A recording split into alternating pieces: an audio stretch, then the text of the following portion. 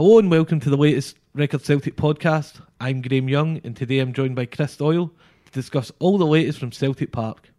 On the pod today, we look back at Celtic's dominant Betfred Cup semi-final victory over Hibs as the Hoops once again reign supreme at Hampden. We look deeper into Mohamed Elyounoussi's performances as the goals keep coming for the Southampton Lone Star. And what about Jeremy Frimpong, the 18-year-old who arrived from Manchester City, who's going from strength to strength with his all-action performances. We also look ahead to the Betfred Cup final next month against rivals Rangers and where that match can be won and lost. And we also look at whether Neil Lennon's football on display is the most thrilling since perhaps even beyond the Brendan Rodgers era. So Chris, how are we?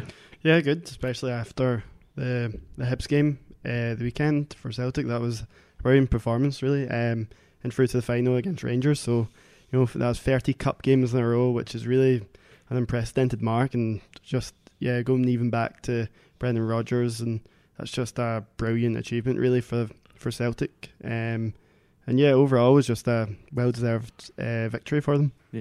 Hampden, obviously, Saturday evening. These are games under the lights, less than common for club matches. It's more for the national team, and often when the Tartan Army foot soldiers are rolling up to Hampden, there's a sense of dread of another poor performance. But on Saturday evening, Celtic supporters were in fine fettle, obviously going to watch hoping their side would make a fourth Betfred Cup final in a row. And for Hibs, a defiant set of supporters come through from Edinburgh, obviously fully aware that their side had been very inconsistent, but there was this crackling atmosphere inside Hampden from the first whistle, and the game really lived up to it. What were your thoughts of the match itself, Chris? Yeah, you're right. The half-5 kickoff isn't necessarily a normal one, but it was sort of obviously a great game for the neutral, but it's something about, you know, playing those games under the lights doesn't happen, you know, every game. So it's like, I think overall just having both games in the weekend, it's just exciting for Scottish football because I think both games are good. But for the Celtic one, they just kind of came out on the front foot, and 20 minutes they were up 2-0, and I think they just knew that Hibs were almost like a wounded animal. And that's Lennon's message was to teams like this team are low on confidence. You just need to come out, stamp your authority in the game. And I think after that 20 minutes, you know, they just didn't really give Hibs that opportunity to put a foothold.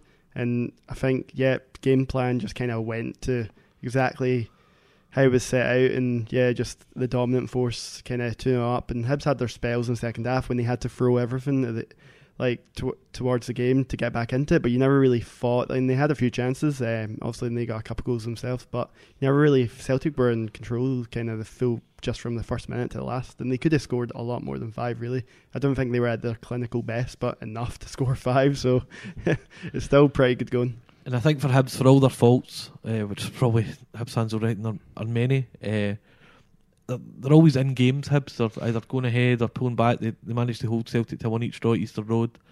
But 5-2, obviously Hibs had a decent spell towards the end of the game, but Celtic, they're so confident in their abilities, the way they're able to get bodies forward. And I think one man who's really starting to show his true credentials is Mohamed Elyounoussi, a player who arrived at Celtic at the end of the transfer window low in confidence. He's a 16 million move from Ball to Southampton. Didn't work out. He really struggled to settle in the Premier League. But Neil Lennon is really getting something out. This is a special player in the sense there's work ethic. He's dovetailing brilliantly with Odsonne Edouard, getting in position for goals. Another 2 on Saturday. What do you think of Elyounoussi as a player, Chris? Yeah, I mean, just the past kind of 6-7 games, he's really come on, and just kind of, you can see why maybe Southampton did shell out 16 million for him. You know, I mean, he's just kind of, I think it's kind of credit to him. You can't really pinpoint like his best attribute. The fact he just does everything so well. You know, he makes it kind of look effortless, just always makes the right pass, the right run. Do you know what I mean? He's got that eye for goal. He seems to be, you know, like doesn't waste many chances, doesn't misplace many passes. You know, he's got enough speed about him. He's got that enough trickery, and it's just kind of like everything you would want, kind of in a wide man. And you're right, he's got that kind of defensive work rate, kind of that work ethic that really that Neil Lennon will love, and sort of will help having, like, I think maybe even like that's why Bolingoli's like really came onto a game, was because he's kind of now got that cover in front of him that maybe he didn't have with Mikey Johnston. Well, that's very true, you know, because Elyounoussi got so much. Like, you would think the 16 million winger, all this, so you'd expect more maybe lacking in work ethic, but this guy is tireless. So that's This guy doesn't yeah, stop. That's the thing. When he first came in, I have to say, like, I hadn't seen him really much at Southampton or before then, so I wasn't really. I was like 6 minutes. This guy could be kind of like Mikey Johnson, quite a flashy winger, skillful flair. I wouldn't necessarily say that's the type of player he is, and I've kind of been surprised by sort of, that's, you're right. He's kind of got that defensive side to his game, but I think you're right. You can see like Lennon absolutely loves having players with like kind of that work rate in the team with McGregor, Christie, Brown. I think that's why he's kind of cemented that place and on the left wing, and maybe why these other players are just not getting a look in. I know Johnson's just made the bench there and came back from an injury, but I feel quite sorry for him in a sense because feels like he was really coming on to something this season, and he kind of had a great pre-season. He was the best player in pre-season, and then had a good start, and he's had an injury that's kept him out, and now it seems like you don't know. Like obviously there's a lot of games to play, so he's going to get a chance, but you're thinking like you don't really see like if Elyounoussi keeps his form up that like like Mikey Johnson's going to like get back in, like sort of cement that starting place this season. But yeah, Elyounoussi has been absolutely brilliant, and he was the best player by quite a stretch and on Saturday. I was at Neil Lennon's press conference after the match, and he was obviously beaming, delighted with the way Celtic were playing, but he obviously urged a note of caution with Elyounoussi, making the point that obviously that 16 million price range, Celtic spent 9 million odds in Edwards, 7 million in Christopher Julian. That's maybe a bit rich for Celtic wages as well. Would be an obvious stumbling block, but this is a guy, Elyounoussi is a player, you can tell he's very close to Moritz Bauer by all accounts. He gets on well with compatriot Chris Ayer. He's enjoying his football. Stranger things have happened than Elyounoussi potentially extending his Celtic, who knows, another loan or somehow if Celtic can make it happen. But this is a player of obvious quality in a team jam-packed with players of quality. So what do you think moving forward? Can you see him just getting better and better over this next second part of the season moving forward?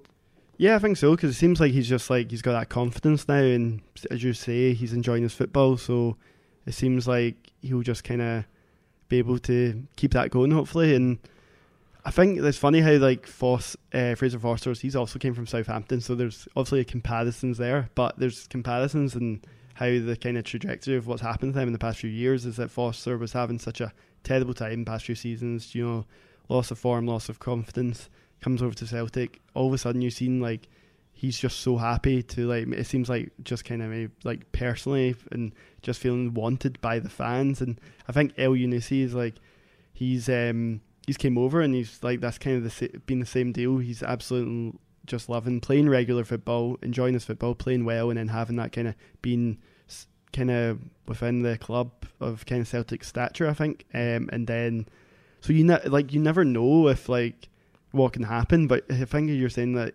when you got asked the question about Elyounossi's kind of potential permanent move when it's over, Lennon had the kind of that smirk on his face. He was kind of like, he obviously brushed off the question slightly, but he was like just kind of like, hold on, like we've got he's not our player, but he kind of had that smirk that kind of like, well, he's going to like at least look into it because why wouldn't you? I mean, and you never know. Like if Southampton, if they go down this season or something, like, do you know what I mean?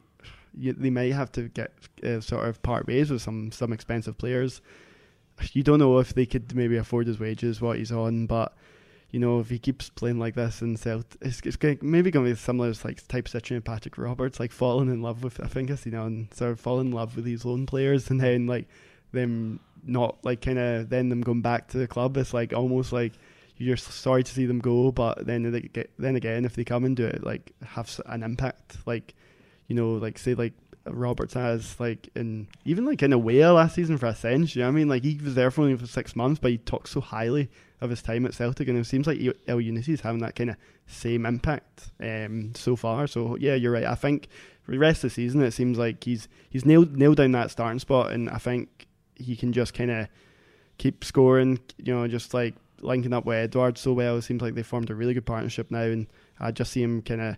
Now is even coming into the consideration for like player of the season, because it's early on and everyone was like, oh, Christie had a great start, and we're talking about him being he's going to go on and win player of the year. But I mean, really, if I know Morelos for Rangers has had a brilliant start to the season, he's going to be difficult to sort of you can maybe say how he if he keeps scoring at this rate, he'll end up winning it. But yeah, El Yunusi is going into the consideration, I think, which is a thing you wouldn't have thought that when maybe you've seen his first. Mm-hmm. You know what I mean? You've seen his first maybe like 4 or 5 games of Celtic, but I genuinely think with the form he showed the past 6, 7, if he keeps that up, like he's going to be considered for even that award. But Celtic are just going to really benefit from that, aren't they? Yeah, 100%. And I think you nail on the head there, just in terms of how much he's got a sense of belonging at Celtic, and players really feel that straight away. Yeah. Another player that appears at home at Celtic, loving life, Jeremy Frimpong. Now, that signing on the deadline day, 18-year-old from Manchester City, Leah Connor just signed for Manchester United. Greg Taylor was the kind of big deadline day arrival, but this player's, Jeremy Frimpong, is something a little bit special, isn't it? I was making the point he's maybe the fastest Celtic player since Didier Agathe, who played more of a wing back, and that's pretty much what Frimpong's role is. Celtic, a fantastic driving left back in Kieran Tierney. Now they've got someone on the other side who can do something similar as well. He has been excellent, hasn't he, since he's come into the team? Yeah, I mean, I think he could be the fastest player in the league. I know you can't really that's like, you can't really tell. Well, maybe we could get them together. Maybe we could get a race. But I did see there was a point. There was like, it wasn't actually. It was interesting. There wasn't many. There was a point in the game where like he was tracking back, and I just seen him like the amount of ground he covered in like such a short space of time to close down the defender. I know he's not known for his defensive side of his game, but to be fair, he won a couple of headers as well. Like, yeah. He's starting to get, for someone who's quite slight, he puts himself about. I know exactly, and he will only improve in that aspect going forward. And the fact Celtic got him in a 4-year deal, I mean, that's brilliant in itself. And maybe they'll hopefully, now he's had this instant impact, they might tie him down for even longer. But he certainly seems to be enjoying, obviously, kind of not getting that chance with Man City. And you think watching him, you're like, why did Man City even sort of part ways with him? Because there's obviously a player there, and it's only 4 games, and everyone is starting to see that. But it's just like, yeah, going forward, just that kind of modern day fullback, and you know, a few times he had like just the, like, you know, it's just his pace from like a standing position as well. That's his track, the Frimpong track. He's just stands the defender up and almost just like sort of. Yeah, he just shimmies and just, like dip the shoulder, and he's past his defender, and he did that a few times. Got a ball into the box, and yeah, you wonder if like El Hamid. Now there's just such. I mean, even better, there's just such great competition for places. That right back, which was the summer with Lustig going, and then them not really addressing that position right away. It seemed like it was going to be a real position of worry going into the season, and then. Like, what can that? Things can change very quickly, because you're just saying like, oh, Celtic almost have like a wealth of riches at that position right now, and yeah. It's wonder how many games Lennon's going to like play him, in terms of, you know, he's a young player, so he, you know, does he deserve to just kind of, he's playing well, so just keep playing him, you know, and ride that kind of wave, or like just try to like holster him a wee bit, and. You know, you gotta know, and Lennon will know that because he's got that experience with young players. And just kind of keep on rotating them, like bring El Hamid in for the game against Lazio, will he keep with Frimpong? But away from home, you kind of think that maybe he'll go with the more of the experience. But playing it, like, it seems like he's every game he's played against Premiership opposition, he's just looked like a level above, hasn't he? So just such a great start, considering he's only played like a handful of matches. And we turn ourselves to Scott Brown, the man of the moment. Obviously, his form this season has been excellent, and he was a doubt head coming into the game as well. Obviously, an injury doubt. He'd come off early in the midweek game, and it was right up till kick-off. Neil Lennon gave him every chance to make it, and what a performance on the pitch. This is a guy who it's easy, because he is Scott Brown. He's such a big personality. He's been doing it for so long, to underplay his significance. But I think the second half performance is as good as he's ever played, honestly. He was phenomenal, winning tackles, breaking up play, finding passes, and helping himself to a deadly double as well. It's been a long time since Scott Brown scored 2 goals in a game, and he was just a man amongst boys. He was the best player in the park, wasn't he, Chris? Yeah, you're right, between him and El Yunusi, I think there's up for debate, but certainly there's a lot of good performers out there, and Brown was one of them. And I think if there's any other player in terms of the game a few days ago, he wouldn't have actually made the game. I mean, he said himself when he got injured, he was like, I know my own body now, like that. That experience, like it's one of those things you don't think about. But he essentially gave that kind of self-diagnosis. He was like, "No, I need to go off because I felt something before it got bad." Essentially, and how actually vital that proved, because such a big game coming up, he didn't push to the limits. Like a player with less experience might have done to worsen the injury, and all of a sudden you're out for a while. So then that he gave himself every opportunity to make the game, because he knew, obviously playing against former side, that's one he wants to play.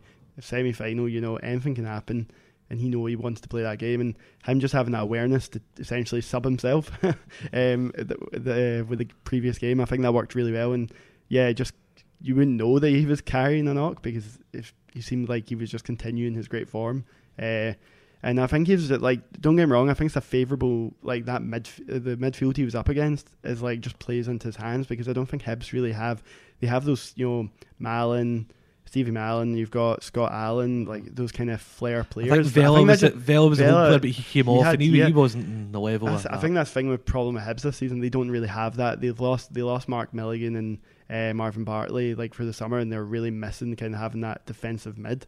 And I just think Brown was easily, it was almost like he didn't really have to get out of kind of like second or third gear. He didn't, just to like overpower that midfield. It was so easy for them. It was just a great performance. Then you see in the second half when, scoring unlikely again 2 goals, but the second goal, as you're saying, he was like towards the later stages of the game, like he's driving forward a counter attack, and you think Brown, people say like, oh, his age has caught up with him, and it just seems like then he'll just remind you like, no, I've still got it.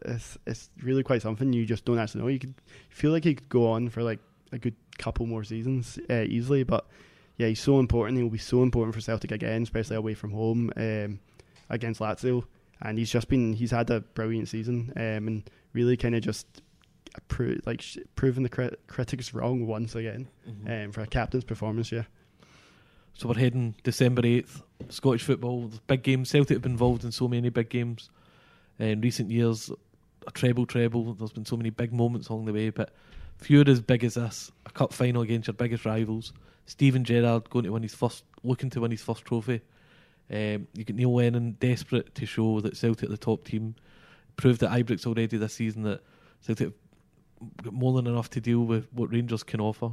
Keith Jackson makes the point that Scott Brown, he's a man of his obvious abilities, that he just now more than ever wants this to keep going, keep driving Celtic forward. Gary Ralston making the point that this is Rangers' biggest game in 91 years.